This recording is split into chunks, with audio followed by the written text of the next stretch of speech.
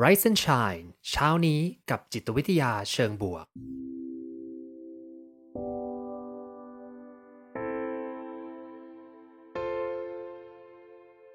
สวัสดีครับยินดีต้อนรับเข้าสู่พอดแคสต์เพื่อทุกท่านอยู่กับผมภูมิธีรพุทธปิติชัด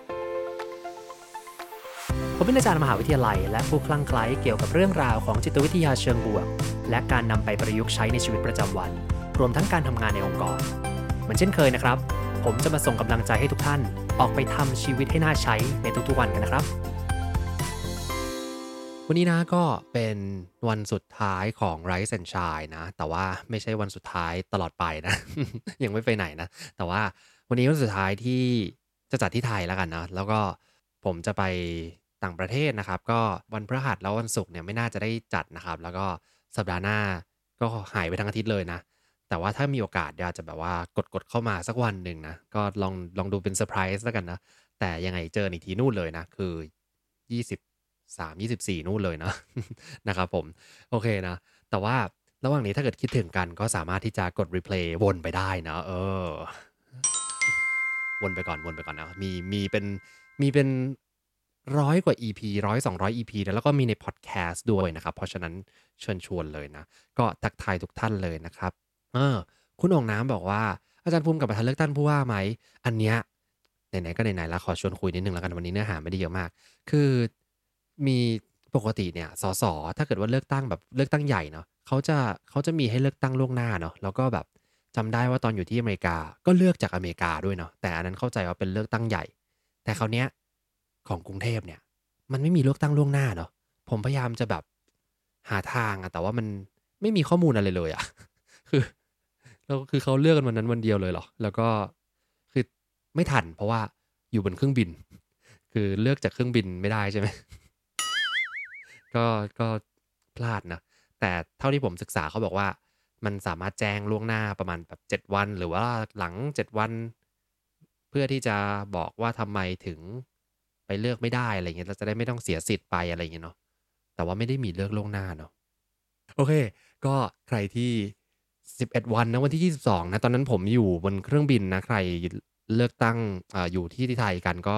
รบกวนใช้สิทธิ์แทนผมด้วยแล้วกันนะไม่ได้ไปใช้แทนนะ แต่ว่าไปใช้ให้คุ้มค่ากับสิทธิ์ของทุกท่านนะครับผมโอเควันนี้นะก็ขอบคุณทุกท่านเลยที่เข้ามาพูดคุยกันตอนแรกนะแล้วก็ขอบคุณแน่นอนขอบคุณซิกนาประกันภัยด้วยนะครับที่ร่วมสนับสนุนการสร้าง Creative Thinking Community เพื่อให้คุณได้คิดอย่างสร้างสรรค์และทำเพื่อชีวิตที่ดีของคุณนะครับ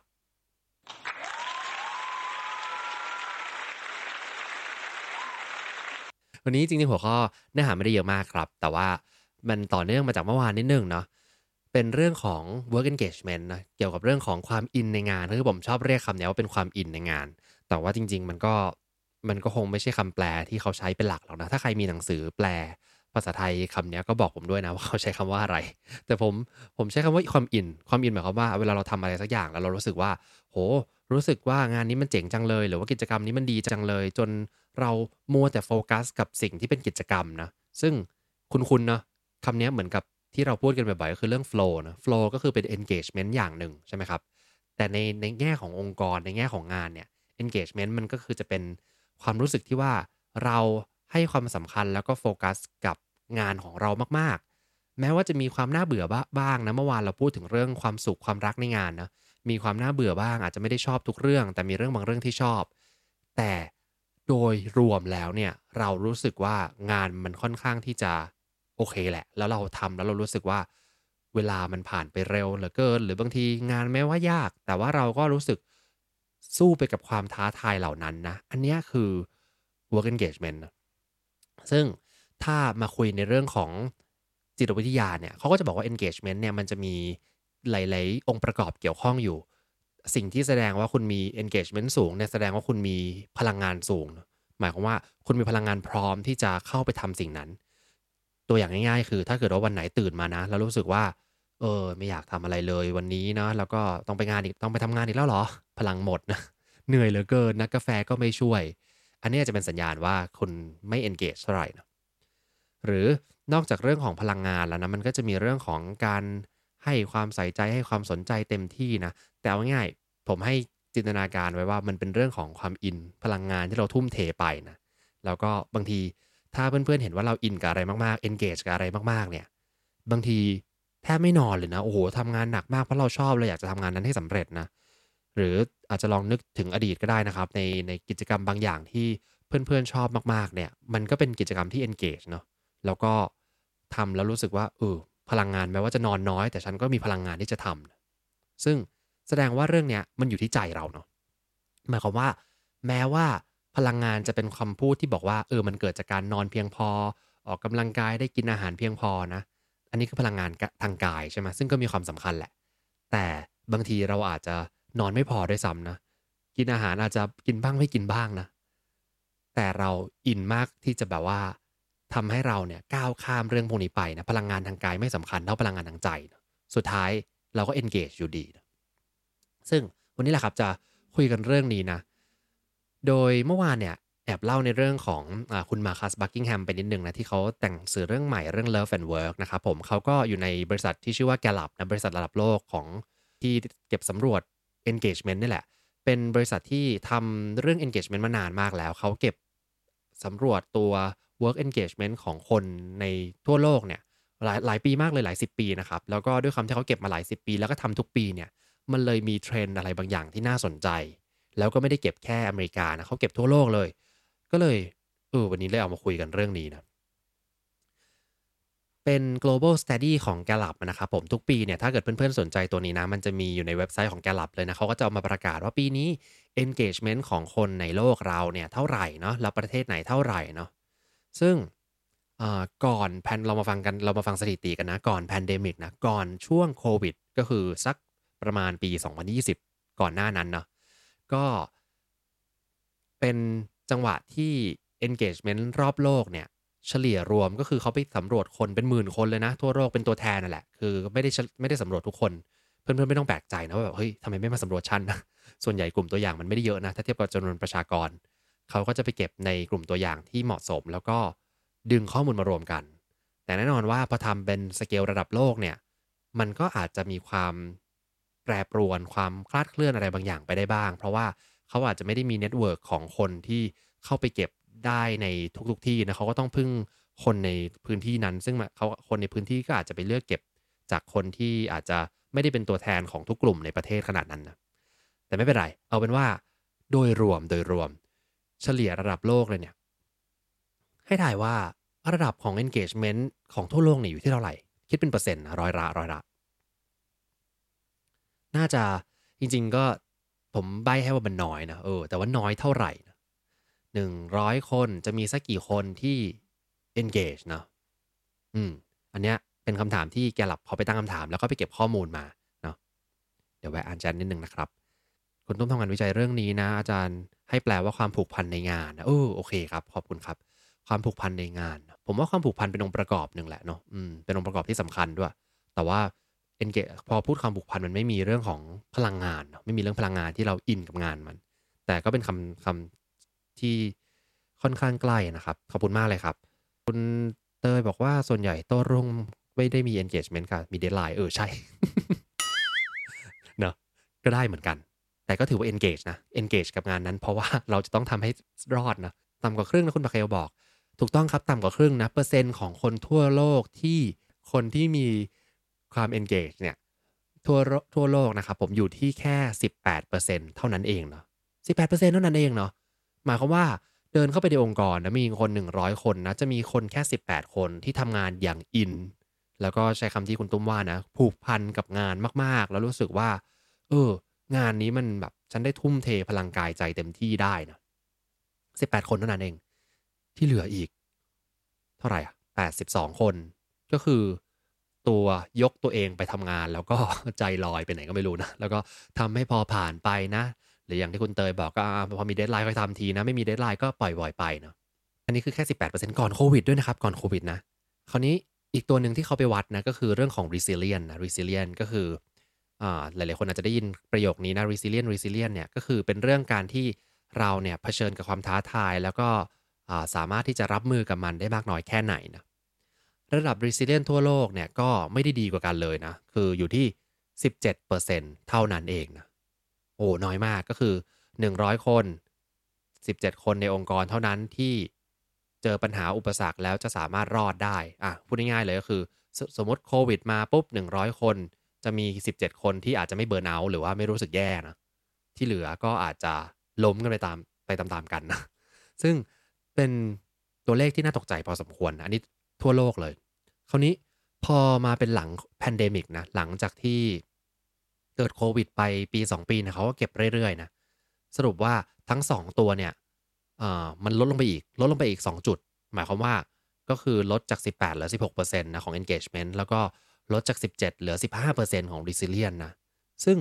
มันน้อยอยู่แล้วนะแล้วยังน้อยลงไปอีกนะแสดงว่าที่ทำงานที่ทุกคนทำตอนเนี้ยมันก็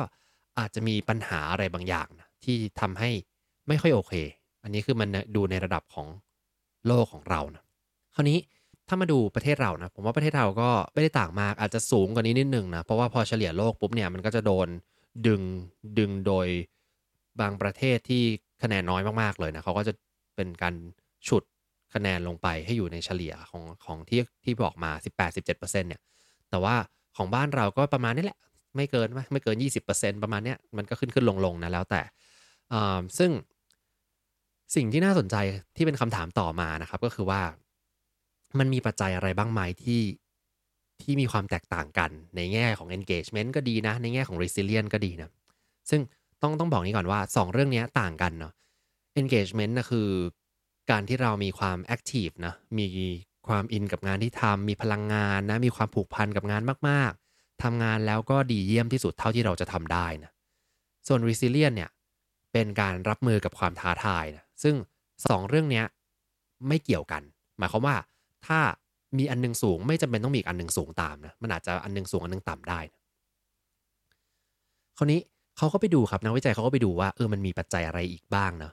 ซึ่งบางคนอาจจะบอกว่าเฮ้ยเจเนอเรชันหรือเปล่านะBaby Boomer เป็นแบบนี้นะ Gen X เป็นแบบนี้นะ Gen Y เป็นแบบนี้น่าจะเบิร์นเอาท์เยอะสุดหรือเปล่าอะไรอย่างงี้นะหรือว่าน่าจะ engage น้อยไหมเราเคยพูดกันว่า Baby Boomer นะหรือว่า Gen X จะรักจะรักองค์กรนะรักองค์กรแล้วก็อินกับงานค่อนข้างมาก engage กับงานเพราะว่าทำที่หนึ่งยาวไปเลยแล้วก็ทุ่มเทกายใจนะแต่ปรากฏว่าพอไปดูตัวเซอร์เวย์เนี่ยผ่านการสำรวจมาหลายสิบปีเนี่ยก็พบว่าไม่ต่างกันเท่าไหร่นะหมายความว่าไม่ว่าคุณจะอยู่เจเนอเรชันไหนเนี่ย engagement มันก็ต่ำประมาณนี้แหละเนาะแล้วก็เรื่องของนอกจากเรื่องเจเนอเรชันเขาก็ไปดูเรื่องเพศด้วยนะผู้ชายผู้หญิงไม่ได้แตกต่างกันเลยนะมีผลกระทบเรื่องนี้เหมือนกัน engagement ไม่ได้สูงเหมือนกันแต่สิ่งที่ต่างครับก็คือประเทศนี่แหละประเทศมีความแตกต่างกันอาจจะไม่ได้ต่างกันแบบโอ้โหบางประเทศมี engagement แบบ90%อะไรอย่างงี้นะก็ยังไม่มีนะมันก็ไม่ได้สูงขนาดนั้นคือไม่ได้มีประเทศไหนที่เพอร์เฟกต์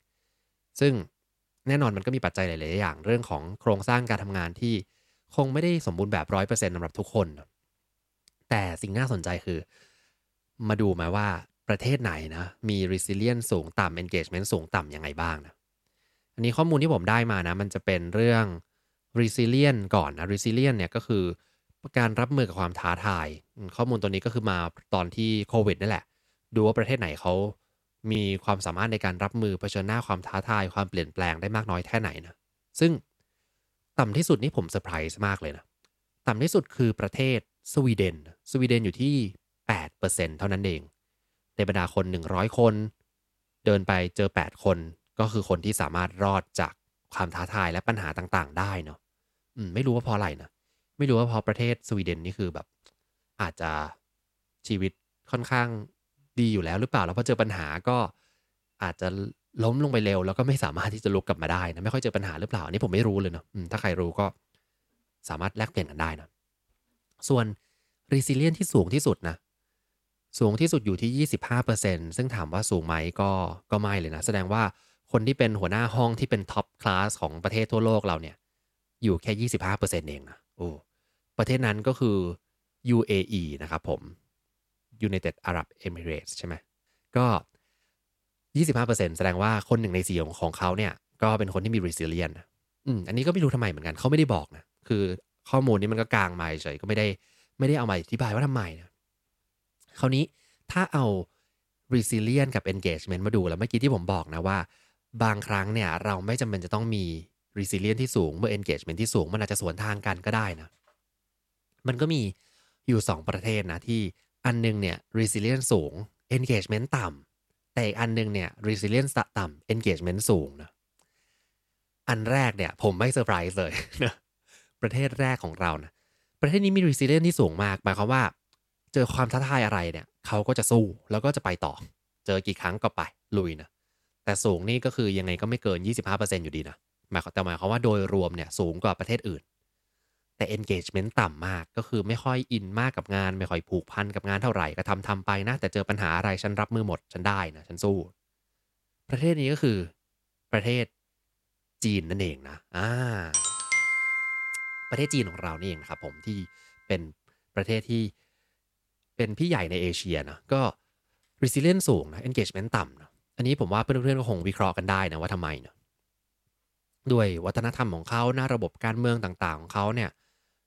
ค่อนข้างจะทำอาจจะฟอร์สให้คนจีนมี resilience ที่ค่อนข้างสูงนะประชากรจำนวนมากต้องต่อสู้แย่งชิงอะไรบางอย่างนะก็อาจจะส่งผลให้พัฒนาความรู้สึกที่ว่าฉันจะต้องสู้นะแต่สิ่งที่น่าเศร้าคือ engagement ค่อนข้างต่ำมากเลยหมายความว่าเขาก็อาจจะไม่ได้อินกับงานหรอกก็อาจจะรู้สึกว่าทำไปเถอะแล้วก็ทำเพื่อต่อสู้กับความท้าทายในชีวิตแต่ไม่ได้ทำเพราะว่ามันเป็นสิ่งที่เขาอยากทำนะบางทีนะอันนี้ก็เป็นสิ่งที่น่าสนใจ คราวนี้กลับกันนะอีกประเทศหนึ่งคือตรงกันข้ามกับจีนเลยครับหมายความว่าเป็น resilience ต่ำแทนนะแล้วก็ engagement สูงปรี๊ดเลยนะประเทศนี้ก็คืออันนี้ก็ดูไม่น่าเซอร์ไพรส์เท่าไหร่นะแต่ผมไม่แน่ใจเรื่อง resilience ต่ำประเทศนี้ก็คือประเทศอิสราเอลนั่นเองนะครับผมอิสราเอลเนี่ยจริงๆผมไม่ค่อยมีความรู้รอบตัวเรื่องอิสราเอลเท่าไหร่นะแต่ว่าสิ่งที่รู้อะคือรู้ว่าเขาอะมีงานวิจัยมีนักวิจัยเก่งๆเยอะมากมีนักวิทยาศาสตร์นักวิจัยที่แบบ หัวไบรท์มากๆเลยนะแล้วก็มหาวิทยาลัยเขาก็คุณภาพดีมากคือเวลาที่จะไปดูเปเปอร์วิจัยเนี่ยจะเห็นเยอะเลยว่านี่จากอิสราเอลอีกแล้วอิสราเอลอีกแล้วมีคิดค้นงานที่เป็นงานสำคัญเนี่ยเยอะมากๆเลยทุกศาสตร์สาขาเลยเนาะซึ่งอาจจะเพราะตรงนี้หรือเปล่านะอาจจะเพราะการที่เขามี engage สูงๆหรือเปล่าอันนี้ผมตั้งคำถามเฉยๆนะซึ่งไม่รู้ว่าจริงเท็จยังไงนะเพื่อนๆก็มาแลกเปลี่ยนกันได้นะครับผม พี่แพรบอกว่านึกว่าญี่ปุ่นซะอีกนะhigh engagement low resilience นะนั่นสิผมว่าญี่ปุ่นก็อาจจะ high resilience เหมือนกันนะอาจจะ high แต่ไม่ได้ high แบบพีคสุดๆนะอืมอันนี้ไม่รู้อันนี้ต้อง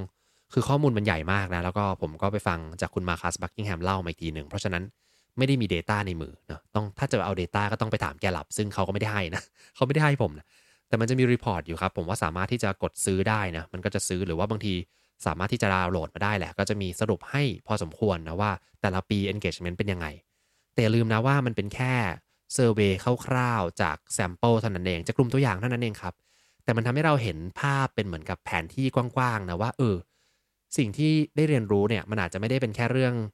ว่าประเทศไหนดีไม่ดียังไงบ้างนะสิ่งที่น่าสนใจคือทุกประเทศเนี่ยก็ engagement ไม่ได้สูงขนาดนั้นเหมือนกันนะแล้วก็ resilience ไม่ได้สูงขนาดนั้นเหมือนกัน คืออย่างน้อยเนี่ยถ้าเกิดว่าเราบอกว่าเฮ้ยถ้าตามแบบ normal distribution นะมันจะต้องมีคน engage บ้างมันจะต้องมีคนไม่ engage บ้างนะคละปะปนกันไปเนี่ยอย่างน้อยเจ้าตัวพอเฉลี่ยออกมาแล้วมันควรอยู่ที่ครึ่งหนึ่งเนาะหรืออย่างน้อยก็ต่ำกว่าครึ่งนิดเดียวอันเนี้ยมันต่ำกว่าครึ่งเยอะเลย30% 20%นะซึ่งก็มีข้อสิ่งที่น่าสนใจก็คืออาจจะเป็นเพราะว่าคำถามที่ตั้งไว้เนี่ยมัน ค่อนข้างที่จะเวอร์เกินหรือเปล่าคำว่า engagement ของ Gallup เนี่ยอาจจะแบบสูงเกินไปที่จะไปถึงยากหรือเปล่าอันนี้ก็เป็นอันหนึ่งที่สามารถดิสคัสกันได้นะแต่อย่างน้อยเราได้เห็นภาพรวมแหละว่ามันค่อนข้างไม่ค่อยโอเคคราวนี้เมื่อกี้พูดเรื่องประเทศไปแล้วนะเราพูดเรื่องอาชีพกันดูดิอาชีพกันดูนะอาชีพเนี่ยก็คือเป็นอีกปัจจัยหนึ่งที่เขาไปนั่งดูว่าแต่ละอาชีพเนี่ยมีอาชีพไหนบ้างนะครับที่เขาไม่ค่อย engage เท่าไหร่คือคะแนน engagement ค่อนข้างต่ำเนาะซึ่งเฉลยเลยนะ2อาชีพนั้นอันดับท็อปของเรานั่นเองก็คือคุณหมอและก็พยาบาลนั่นเองเนาะ engagement ต่ำมากเลยเนาะแล้วก็ท็อปตามลงมาอันดับ2นะก็คือคุณครูนะครับผมก็คือเนี่ยนะมีหมอหนึ่งอยู่ในนี้นะแล้วก็ผมเองนะที่เขาบอกว่าทั่วโลกได้ engagement ต่ำนะคราวนี้อันนี้เมื่อกี้บอกไปแล้วว่าเป็นการพูดคุยกันของคุณมาคัสบักกิงแฮมแล้วก็ทางคุณอลิสันนะที่ในพอดแคสต์ของ Harvard นะคุณอลิสันเขาคิดเหมือนผมเลยนะตอนผมฟังผมก็บอกว่าก็แน่แหละโควิดไงหมอกับพยาบาลเนี่ยเจอโควิดเข้าไปนะ แล้วครูก็เจอโควิดเข้าไปนะต้องมานั่งแบบปรับเรื่องการเรียนการสอนเป็นออนไลน์ต่างๆนะโอ้มันสมควรที่จะไม่ engage เนาะแต่สิ่งที่น่าเซอร์ไพรส์มากเลยครับคือ2อันเนี้ยที่บอกว่าหมอพยาบาลกับครูเนี่ยมีอันดับการที่รู้สึกไม่ค่อย engage ที่สูงที่สุดเนี่ยมันจริงๆเป็นข้อมูลก่อนโควิดนะเอองงเลยนะคือแบบอ้าวก่อนโควิดก็คือเป็นแล้วเนาะ ก่อนโควิดเนี่ย73%ของคุณหมอนะของคุณหมอที่เขาไปสุ่มตัวอย่างมาเนี่ยเขาบอกว่า73%เปอร์เซ็นต์เลยนะสูงมากบอกว่าจะไม่ให้ลูกของเขาเป็นหมอเพราะว่ามันเหนื่อยมันเครียดนะรวมถึงพยาบาลเนี่ยพยาบาลที่ทำงานในอ่าอาชีพเขามานานๆเนี่ยมีโอกาสที่จะเป็น PTSD นะมากกว่าคนที่เป็นเขาเรียกว่าทหารผ่านศึกนะที่มาจากสงครามซะอีกเนาะ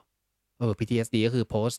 Traumatic Stress Disorder นะครับผมก็คือเหมือนกับว่าเวลาที่เจอ trauma บางอย่างความรู้สึกโอ้โหเครียดกับอะไรบางอย่างจินตนาการเหมือนกับทหารไปออกรบนะแล้วก็เจอศัตรูเจอระเบิดเจอสงครามเห็นเพื่อนเสียชีวิตนะกลับมานี่ก็คือจะมีความเครียดแบบว่าสะสมนะแล้วมันก็เอาออกไม่ได้แล้วก็อาจจะกลายเป็นโรคซึมเศร้าแล้วก็มีปัญหาทางจิตไปเนาะซึ่งอย่างที่อ่าบอกไปเนี่ยคือพยาบาลเนี่ยมีโอกาสเป็น PTSD มากกว่าคนที่เป็นทหารผ่านศึกมากกว่าถึง2เท่าเลยทีเดียวนะอันนี้คือก่อนโควิดนะครับซึ่งเขายังไม่รู้ข้อมูลหลังโควิดนะผมว่าข้อมูลน่ากลัวมากเลยนะ ซึ่งก็เป็นสิ่งที่น่าสนใจนะว่าจริงๆอาชีพเนี่ยทั้งหมอแล้วก็ครูเนี่ยหมอพยาบาลครูเนาะผมว่าเป็นอาชีพที่ค่อนข้างที่จะมี meaning นะเราจะพูดกันใน Rise and Shine บ่อยๆว่าถ้าอยากจะทำชีวิตให้ดีนะตามหา meaning ของชีวิตนะตามหาความหมายของชีวิตตามหา purpose บางอย่างว่าเป็นสิ่งที่เราอยากจะทำแล้วก็รู้สึกว่าทำเพื่อคนอื่นนะซึ่งถ้าจะถามว่าในบรรดาอาชีพทั้งหมดเลยนะในโลกใบเนี้ยนะ 2อาชีพที่เป็นอาชีพท็อปๆที่บอกว่าเนี่ยเป็นอาชีพที่ได้ทำเพื่อคนอื่นแล้วก็หาความหมายชีวิตหา meaning ให้ชีวิตได้ง่ายเนี่ยก็คือ2อาชีพนี้นะหมอพยาบาลแล้วก็ครูนะแต่ทำไมกันการที่เราทำเพื่อคนอื่นแล้วก็มีคุณค่าความหมายในชีวิตเนี่ยมันไม่ได้ช่วยให้งานนั้นมัน engage มากขึ้นเลยซึ่งแสดงว่าโครงสร้างของงานบางอย่างหรือระบบการทำงานในปัจจุบันของ2อาชีพเนี้ย อาจจะมีปัญหาเนาะเช่นเราอาจจะมองว่าครูต้องทำได้ทุกอย่างนะก็โยนไปเลยนะนักเรียนห้องหนึ่ง60-70คน100คนทำไปเลยดูแลไปเลยแล้วก็ต้องทำเอกสารต้องมีการตรวจประเมินต้องมีการทำนู่นทำนี่ที่มันไม่ได้ให้โอกาสครูในการที่เขาจะไปโฟกัสกับการดูแลคนเนาะดูแลเด็กๆที่เขารักนะกลายเป็นว่าต้องมานั่งโฟกัสกับหน้าจอเนาะ หรือว่าเมื่อก่อนก็จะเป็นตั้งเอกสารใช่ไหมรวมถึงหมอพยาบาลเหมือนกันเนาะอาจจะมีอะไรบางอย่างที่ต้องทำมากกว่าสิ่งที่เขารักอยากที่จะมาช่วยเหลือคนนะไปเจอเรื่องปัญหาอื่นๆที่มันน่ารำคาญใจนะก็ทำให้เกิด disengagement เหมือนกันนะซึ่งผมว่าลองจินตนาการอย่างนี้ลองจินตนาการถึงโลกที่เราสามารถจัดการกับเรื่องนี้ได้ดีนะแล้วก็ หมอกับพยาบาลแล้วก็ครูเนี่ยซึ่งเป็นเหมือนกับอาชีพพื้นฐานที่เป็นอาชีพในการสร้างและคอยดูแลคนของเราเนี่ยถ้าเราสามารถที่จะดูแลอาชีพเหล่านี้ได้คนที่ทำงานอาชีพเหล่านี้ได้แล้วทำให้คนน่ะมีแรงบันดาลใจอยากจะมาทำงานในกลุ่มอาชีพเหล่าเนี้ยมันก็จะทำให้โลกเราในอนาคตข้างหน้าเนี่ยมันไปได้ไกลแล้วก็ไปได้ดีเนาะเพราะฉะนั้นอยากให้จินตนาการไว้นะผมก็ทางนโยบายมันคงต้องแก้ในระดับแบบ โอ้โฮระดับประเทศระดับโลกกันเลยเหมือนกันเนาะแล้วก็วิธีการที่เราทำงานมันอาจจะต้องเปลี่ยนแปลงไปบางอย่างนะความคาดหวังเปลี่ยนแปลงไปอัตราค่าจ้างหรือว่าภาระงานต่างๆที่เราคาดหวังกับ2องอาชีพเนี้ยมันอาจจะต้องมีการปรับเนาะถึงจะทำให้เขา engage มากขึ้นอันนี้ก็คือข้อมูลจากของ Gallup อะนะครับผมซึ่งก็ทำให้เห็นนะว่าคนส่วนใหญ่ไม่ engage แม้กระทั่งคนที่มี meaning นะมี purpose ที่บอกว่าจะช่วยปกป้องใจเราและทำให้ชีวิตเรามันโอเคมากๆเนี่ย มันก็ก็ยังมีปัญหานะ disengagement ก็ยังมีอยู่ทำให้คนรู้สึกว่าไม่ค่อยอินไม่ค่อยแฮปปีเลยนะคราวนี้ถ้าเพื่อนๆในห้องเนี้ยเข้าใจว่าก็ไม่ได้เป็นหมอพยาบาลหรือครูทุกคนนะครับผมมีส่วนน้อยเนาะแต่ถ้าเราเป็นคนที่ทำงานอาชีพปกติของเราธรรมดานะหรือว่าใช้ชีวิตกับครอบครัวของเราไปธรรมดานะรู้สึก engage บ้างไม่ engage บ้างนะมันจะมีวิธียังไงที่จะมาทำให้เราเนี่ยบูสต์นะเพิ่มระดับความ engagement ของเราได้บ้างเนาะอืมมีวันนี้มีมาแชร์ประมาณ2-3วิธีอะนะครับผมเร็วๆนะตอนแรกบอกว่าเนื้อหาไม่เยอะมากทำไปทำมาก็เยอะอยู่ดีแฮะ เอามาอันนี้ไม่ได้นานมากนะเพราะว่าจริงๆอยากจะมี engagement มากขึ้นเนี่ยถ้าเกิดว่าฟังใน Rise and Shine หลายๆหัวข้อนะครับมันก็จะมีบางหัวข้อที่ช่วยเรื่องนี้ได้นะแต่เดี๋ยวผมสรุปสั้นๆให้ฟังนะอย่างแรกนะสิ่งที่จะทำให้ engage มากขึ้นได้นะจะต้องพยายามที่จะอ่าใช้ autonomy เยอะๆนะ autonomy ก็คือเป็นอิสรภาพในการเลือกตัดสินใจทำสิ่งต่างๆของเรานะคือออกกำลังกายกล้ามเนื้อที่จะออกไปทำสิ่งต่างๆเพื่อสร้างความเปลี่ยนแปลงให้กับงานของตัวเองเนาะคือเมื่อวานคุยกันถึงงานที่เรารักนะครับถ้าใครสนใจก็กลับไปตามฟังได้นะเมื่อวานผมคุยไปว่ามันมีเซอร์เวย์ตัวหนึ่งเขาไปทำวิจัยนะแล้วก็ไปเก็บสำรวจมาคนประมาณสัก70กว่าเปอร์เซ็นต์เลยนะเชื่อว่าเขาสามารถจะบริหารงานของตัวเองอะสร้างความเปลี่ยนแปลงในเชิงบวกกับงานตัวเองได้แต่มีเพียงแค่ไม่ถึง20%ที่ลงมือทำจริง เพราะฉะนั้นคำแนะนำแรกนะอยากจะ engage มากขึ้นสิ่งที่ทำได้คือลองออกไปปรับเปลี่ยนอะไรบางอย่างในงานของคุณมากขึ้นนะคือบริหารอิสรภาพในการตัดสินใจของเรานะเพื่อนๆบางคนอาจจะบอกว่าโหอิสรภาพฉันก็ไม่ค่อยมีหรอกเจ้านายก็สั่งอยู่นั่นแหละว่าต้องทำอะไรบ้าง1 2 3 4นะแต่มันมีนะแม้ว่าจะเป็นเรื่องเล็กมากๆเลยก็ตามมันมีอยู่นะ เคยเวลาที่ผมไปสอนในตามองค์กรต่างๆเนี่ยก็จะเล่าเรื่องนี้นะว่าเป็นหรือเคยเล่าใน Rise and Shine ด้วยมั้งถ้าผมจำไม่ผิดนะที่เป็นเรื่องของคุณคนทำความสะอาดในโรงพยาบาลมหาวิทยาลัยนะครับเขาก็มีเอ่อสิ่งที่ต้องทำชัดเจนมากเลยว่าต้องกวาดพื้นอย่างนี้นะต้องเช็ดทำความสะอาดอย่างนี้ทำให้สะอาดแล้วก็มีการเช็คเป็นข้อๆเลยนะคือแทบจะสร้างความเปลี่ยนแปลงอะไรไม่ได้เลยเพราะมีกฎกติกาตายตัวมากแล้วต้องทำอย่างนั้นอย่างนี้ คืออย่างมากที่ทำได้ก็อาจจะแค่แบบว่าผสมสูตรน้ำยายังไงให้มันค่อนข้างดีนะแต่มันก็ไม่ค่อยมีอะไรที่ทำได้นะหรือจะถูพื้นยังไงให้แบบมีท่าถูไปด้วยให้มันสนุกด้วยนะแต่มันก็ไม่ได้เยอะในการเปลี่ยนแปลงแต่ก็เขาก็ยังทำได้โดยการที่ไปเห็นรูปภาพในห้องนอนของคนไข้นะแล้วก็เห็นว่าคนไข้นอนมานานละหลายวันละอาจจะเบื่อกับภาพนี้นะงั้นก็ขอเอาภาพเนี้ยไปเปลี่ยนกับห้องถัดไปนะแล้วก็สลับไปนะ ทำให้คนไข้ทุกห้องเนี่ยได้เห็นภาพใหม่ซึ่งจริงๆก็คือเป็นภาพเดิมที่โรงพยาบาลมีนั่นแหละแต่ว่าเอามาสลับกันเนาะแค่นั้นเองเนาะก็เป็นการออกกำลังกายกล้ามเนื้อที่เรียกว่าอิสรภาพในการตัดสินใจของเราได้แล้วเนาะอะไรเป็นสิ่งที่ทำแล้วไม่กระเทือนอ่าองค์กรนะโดยเฉพาะเราไม่ต้องเอาเงินองค์กรมาใช้จ่ายสุรุ่ยสุร่ายนะเราก็คือหาทางในการจัดการกับสิ่งที่เรามีแล้วก็พัฒนางานเราให้มีความอินมากขึ้น engage มากขึ้นก็ทำได้เหมือนกันอันนี้คืออย่างแรกอย่างที่2ครับคือต้องมีการเฉลิมฉลองความสำเร็จนะที่เราเรียกว่า small win นะอันนี้ง่ายๆเลยนะก็บางทีเราทำงานแล้วก็จะวุ่นวายกับสิ่งต่างๆที่เรารู้สึกว่ามันเหนื่อยจังเลยมันเครียดจังเลยนะลองหาหมุดเล็กๆของเราว่าวันนี้ฉันทำอะไรเสร็จบ้างนะเทคนิคของผมนะก็จะมีเมื่อวานบอกไปแล้วว่าปกติทำบูโจแหละก็ลิสต์มาว่าวันนี้จะทำอะไรบ้างนะ แล้วก็ถ้าวันไหนมีตัวติ๊กถูกเยอะๆเนี่ยผมก็จะดีใจนะแล้วก็วาดรูปหน้ายิ้มว่าวันนี้ทำได้ดีจังเลยนะแล้วก็ผมจะเป็นคนที่ชอบคุยกับตัวเองว่าเฮ้ยวันนี้ดีนะเวลาที่จะแบบไปเข้าห้องน้ำอะไรเงี้ยก็จะพูดกับตัวเองว่าวันนี้ดีกว่าที่คาดหวังไว้เพราะว่าเห็นเจ้าลิสต์นี้แหละมันถูกเช็คไปเรื่อยๆนะก็เป็นการเฉลิมฉลองความสำเร็จเล็กๆครับทำให้เรามีกำลังใจด้วยนะเป็นการเติมความรู้สึกดีๆนะ แล้วก็ข้อสุดท้ายเลยก็คือสร้างโฟลว์มากขึ้นอันนี้พูดไปแล้วเมื่อวานนะก็คือทำให้เกิดความรู้สึกโฟลว์ซึ่งโฟลว์เนี่ยมันจะเป็นข้อเดียวกับ engagement นี่แหละคือเวลาเราอินกับงานมากๆทำงานที่ทำได้ดีแล้วก็โฟกัสความสนใจไปสู่งานนั้นเต็มที่จนเวลาผ่านไปรวดเร็วนะโฟลว์ก็จะเกิดซึ่งบางคนบอกว่าโหทำไงทำยากจังเลยนะผมว่าวันนี้ยังไม่ต้องโฟกัสว่าจะต้องไปทำให้เกิดโฟลว์ขนาดนั้นก็ได้เพียงแต่ว่าโฟกัสในการ ปิดกั้น distraction ทั้งหลายนะปิดกั้นสิ่งที่จะมารบกวนคุณให้มากที่สุดใครสนใจเรื่องนี้ย้อนกลับไปฟังใน Rise and Shine หัวข้อชื่อว่า distraction ได้นะครับผมคุยไว้เยอะเลยว่า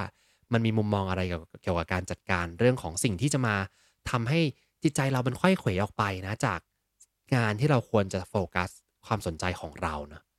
พอสร้างตรงนี้ได้แล้วเนี่ยเดี๋ยวโฟลว์มันจะค่อยๆเกิดจากงานที่เราทำได้ค่อนข้างเชี่ยวชาญเองแหละ เพียงแต่ว่าปัญหาทุกวันนี้มันคือพวก notification ต่างๆที่มันเด้งเข้ามานะหรือว่าคนคนนั้นเรียกเราคนคนนั้นต้องการความช่วยเหลือจากเรานะหาวิธีการจัดการสิ่งที่จะมารบกวนเราก่อนก็อาจจะทำให้เรามี engage มากขึ้นผมว่าอย่างเคสของคุณหมอพยาบาลเนี่ยผมว่าก็อาจจะเป็นเรื่องนี้ด้วยนะคืออาจจะไม่ได้มีพื้นที่ที่จะมาโฟกัสกับงานที่เราอินเต็มๆ100%อยู่ดีๆก็มีคนเรียกอีกแล้วคุณหมอไปตรงนั้นนะสแตทนะรีบไปนะต้องเกิดเหตุการณ์นี้มีคนโทรไปนะคุยกับหมอหนึ่งครั้งก่อนล่าสุดเขาก็จะบอกมีโทรศัพท์2เครื่องนะเครื่องหนึ่งคือมีคนที่เป็นเครื่องของโรงพยาบาลนะแล้วก็มีคนโทรตามเรื่อยๆเวลาที่จะมีอะไรด่วนก็โทรตามหรือว่าเมสเซจมาอีกเครื่องหนึ่งคือเครื่องส่วนตัวนะอันนี้จะเป็นเทคนิคของคุณหมอก็ได้ใช่ไหมที่บอกว่าวันนี้ฉันของานวางไว้ก่อนซึ่งในความเป็นจริงอาจจะทำไม่ได้นะเป็นหมอจะต้องเขาจะต้องเรียกนะก็อาจจะต้องหาพื้นที่ที่อ่า หลีกเลี่ยง distract จากคนอื่นนะอย่างผมนี่ก็ตั้งใจเหมือนกันว่าเนี่ยสมมติไปต่างประเทศนะเราจะทำยังไงดีนะเราจะตั้งในอีเมลว่าไม่อยู่นะลาแล้วก็แต่ก็มีคนทักมาทางไลน์อยู่ดีเดี๋ยวจะต้องหาทางจริงๆไลน์เนี่ยถ้าใครทำงานไลน์นะผมว่าถ้ามันมีฟังก์ชันตอนแรกได้ยินมันมาว่าจะมี Line Work ใช่ไหมครับที่เป็นไลน์เพื่อทำงานโดยเฉพาะเนาะไม่รู้ว่าตอนนี้ถึงไหนแล้วเนาะ จริงๆฟังก์ชันที่ดีมากเลยคือฟังก์ชัน do not disturb นะคือสมมุติถ้าเราตั้งได้นะว่าถ้าช่วงนี้ถ้าใคร DM private message มานะมันจะตอบอัตโนมัติเลยว่าตอนนี้ไม่ว่างถึงเวลานี้แล้วเดี๋ยวค่อยทักมาอีกทีได้ไหมแล้วก็ถ้า LINE หรือแอปพลิเคชันที่เป็นการสื่อสารเนี่ยมันบล็อกเมสเซจไม่ให้มาถึงเราเนาะไม่ต้องมาถึงเราเลยนะคือถ้ามาถึงแล้วบางทีเราก็อ่านอยู่ดีผมว่ามันก็น่าจะช่วยบล็อก distraction แล้วก็ทำให้เราเกิด flow มากขึ้น engagement ก็จะมากขึ้นด้วยนะผมว่าวันนี้เรามาคุยกันว่าตัวเลข engagement มันน้อยมากๆครับอันหนึงก็อาจจะเกิดจากการที่เราไม่ได้มีเวลาอยู่กับตัวเองมากขนาดนั้นวิ่งตามกระแสโลกวิ่งตามข้อมูลข่าวสารที่มันหมุนวนเต็มไปหมดเลยเนี่ยกลุ่มต่างๆหรือว่าสิ่งที่มันพยายามที่จะเรียกร้องความสนใจจากเรานะซึ่งจริงๆการเข้าสังคมก็เป็นเรื่องดีมากๆเลยนะเพียงแต่ว่าคุณต้องจัดการตัวเองด้วยนะว่าจะทำยังไงให้ ในบางโมเมนต์เนี่ยเราโฟกัสกับงานได้เต็มที่จริงๆเนาะอย่างเงี้ยน่าสนใจโอเคงั้นวันนี้ก็ประมาณนี้แล้วกันนะครับผมวันนี้คุยไปเยอะเลยนะคุยถึงเรื่องเปอร์เซ็นต์ของ work engagement นะว่าประเทศไหนเป็นอย่างไรบ้างเนาะแล้วก็คุยถึงเรื่องความแตกต่างกันในเรื่องของอาชีพที่เป็นอาชีพที่อาจจะ engage น้อยหน่อยนะแล้วก็เป็นเรื่องของเทคนิคต่างๆที่จะทำให้คุณมีความ engage มากขึ้นนะ3เรื่องคือ1 พยายามที่จะออกกำลังกายกล้ามเนื้อที่เรียกว่า autonomy หรือว่าอิสรภาพในการตัดสินใจในสิ่งต่างๆที่คุณทำได้นะครับอย่างที่2คือลองเฉลิมฉลองความสำเร็จของคุณนะลองปักธงสั้นๆดูแล้วก็เฉลิมฉลองกับสิ่งที่ทำได้แล้วก็อย่าลืมว่าฉันได้ผ่านมาไกลแล้วก็สำเร็จมาแค่ไหนแล้วเนาะอย่างที่3ก็คือลองสร้างพื้นที่ให้เราเนี่ยได้ใช้ความสนใจของเรากับงานนั้นเต็มที่โฟกัส attention ของเรากับเรื่องเดียวแล้วก็ตัดสิ่งรบกวนออกมาเพื่อจะเพิ่มโอกาสให้เกิดสภาวะ flow มากขึ้นอันนี้คือ3เรื่องที่จะทำให้เกิด engagement มากขึ้นนั่นเองนะครับโอเคนะวันนี้ก็น่าจะประมาณนี้นะครับหัวข้อของวันนี้เลยบอกว่าไม่แปลกใจเรื่องอาชีพเลยนะโอ้โหเข้าใจครับอ่าคุณโจโจ้บอกว่าอาการ PTSD รักษายังไงครับในชีวิตจริงคนเราสามารถเจอเหตุการณ์เลวร้ายได้โดยไม่ต้องเป็นพยาบาลหรือทหารใช่เลย PTSD เนี่ยไม่จำเป็นต้องเกิดจากพยาบาลหรือทหารเท่านั้นเนาะ แต่คืออาชีพเหล่านี้มีแนวโน้มที่จะเกิดเยอะเพราะว่าเขามีสิทธิ์ที่จะเจอ trauma เยอะแต่ว่าทุกคนเกิดได้หมดเลยนะ PTSD คำตอบที่ว่าจะรักษายังไงอันนี้ตอบยาวแล้วผมว่าต้องไปเริ่มที่อาจจะต้องปรึกษาจิตแพทย์แหละหรือปรึกษานักจิตวิทยาที่เชี่ยวชาญเรื่องการบำบัดน่าจะตรงกว่านะผมก็ไม่กล้าไปก้าวล่วงแล้วก็อาจจะมีเทคนิคบางอย่างที่แชร์ได้เดี๋ยวไว้มีโอกาสทำเป็นเอพิโซดเรื่องของความเครียดแล้วกันเนาะ แต่ว่าถ้าเป็นเรื่องการบำบัดเนี่ยอาจจะต้องเป็นจิตแพทย์เลยนะครับหมอกับพยาบาลนี่ส่วนตัวคิดว่า workload ระบบทำงานเจอกับอารมณ์คนป่วยและญาติความเสี่ยงกับการโดนฟ้องนะใช่ผมว่าหลายเรื่องเลยทีเดียวเนาะเป็นเรื่องที่เขาต้องกังวลเห็นไหมว่าสิ่งที่คุณเตยพูดworkload ก็ดีระบบงานอารมณ์คนป่วยความเสี่ยงการโดนฟ้องเนี่ยไม่ได้เกี่ยวอะไรกับเรื่องงานเขาเลยเนาะแล้วเขาก็ต้องมาโฟกัสกับเรื่องเนี้ยแทนที่จะโฟกัสกับงานได้เต็มที่ จะอินกับงานได้ยังไงเนาะในเมื่อองค์ประกอบรอบข้างมันคอยที่จะแบบมาจับผิดและทำให้รู้สึกแย่ไปหมดเลยนะโอเควันนี้ประมาณนี้แล้วกันนะครับผมก็ ขอบคุณทุกๆคนมากๆเลยนะสำหรับการที่ติดตาม Rise and Shine แล้วเข้ามาฟังใน Clubhouse ตลอดแล้วก็ขอบคุณทุกท่านที่เข้ามาฟังย้อนหลังด้วยนะครับเหมือนจะล่ำลาไปนะแต่จริงๆไม่ได้หายไปไหนแค่ขอลาไปรับปริญญาเล็กน้อยนะครับผมจะไป LA เนาะก็ไปประมาณ10วันนะครับ12ถึง22พรุ่งนี้ออกเดินทางแต่เช้าเลยนะ7โมงเช้านะครับก็สิ่งที่จะต้องทำหลังจากนี้นะก็คือไปตรวจโควิดนะ เรามาลุ้นกันนะครับจริงๆเมื่อวานนะผมด้วยความ paranoid ผมก็ตรวจไปอีกแล้วรอบหนึ่งนะตอนกลางคืนก็ไม่เจอนะหวังว่าวันนี้ก็จะตรวจผ่านไปได้นะเพราะไม่อย่างนั้นก็เราก็จะสามารถกลับมาจัด Rise and Shine ได้ทุกเช้านะ